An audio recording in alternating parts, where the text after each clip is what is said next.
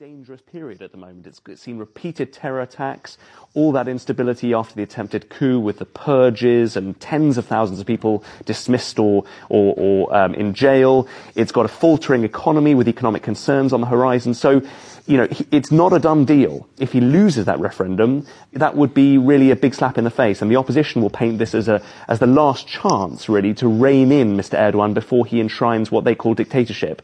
But he is hopeful, and he's got a big support base behind him. So it'll be a very interesting few months going ahead if indeed it happens. The BBC's Turkey correspondent Mark Lowen in Istanbul. So what does Mr. Erdogan's AK Party have to say to that concern that these changes will create, in effect, a new Turkish sultan or omnipotent ruler? Egemen Bağış is a former government minister and a senior AK Party member. Is there a danger that the constitutional changes will strengthen the president at the cost of weakening the other organs of state? The parliament will be stronger with the new system because the legislative branch and the executive branch will be separated, and there will be real checks and balances on each other. Currently, a member of parliament can be a minister and can be a member of both bodies, both the legislative government and the executive government at the same time, and that creates a lot of conflict. Turkish Republic is a 93-year-old country, and we are governed by the 65th government, which means the average life cycle of a government has been less than a year and a half. That is not stable. In order for a government to perform their promises on the election campaign, they have to serve at least 4 or 5 years. This system will ensure that an elected president with his team will be able to deliver on his promises, and if he does well, he will be re-elected. And if he doesn't do well, people of Turkey will have the right to choose another leader to lead the country.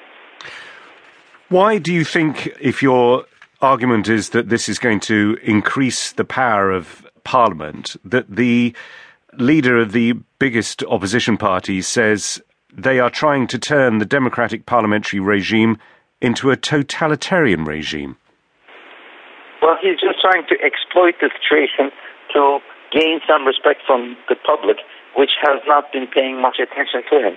Since he came to power, he has no political victory.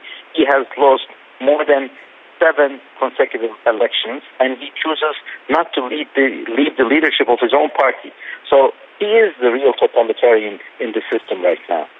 If you look at the trend right now, most of the global powers who are prosperous are governed with a strong decision-making process and stability.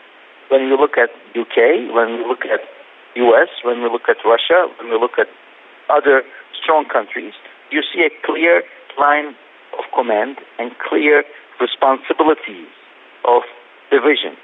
And that's what Turkey needs. It's interesting to hear you use Russia as an example of good practice.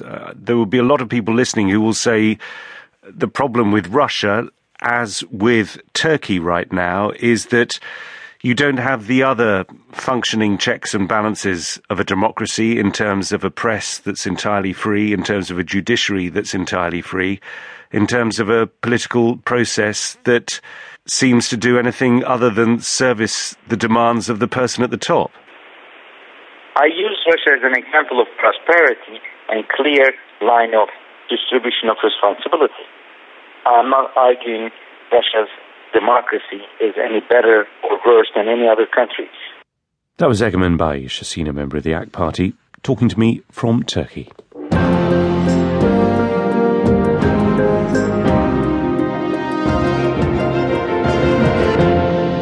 A scandal over a botched green energy scheme in a province of the United Kingdom has sparked a high-profile resignation. Why, you may wonder, is that global news? Because the province is Northern Ireland, for decades a byword for vicious sectarian violence between Protestants and Catholics.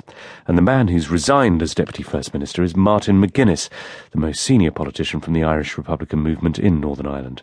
He said he was protesting over the way that the First Minister, Arlene Foster, handled a renewable energy scheme, which might end up costing taxpayers about $600 million.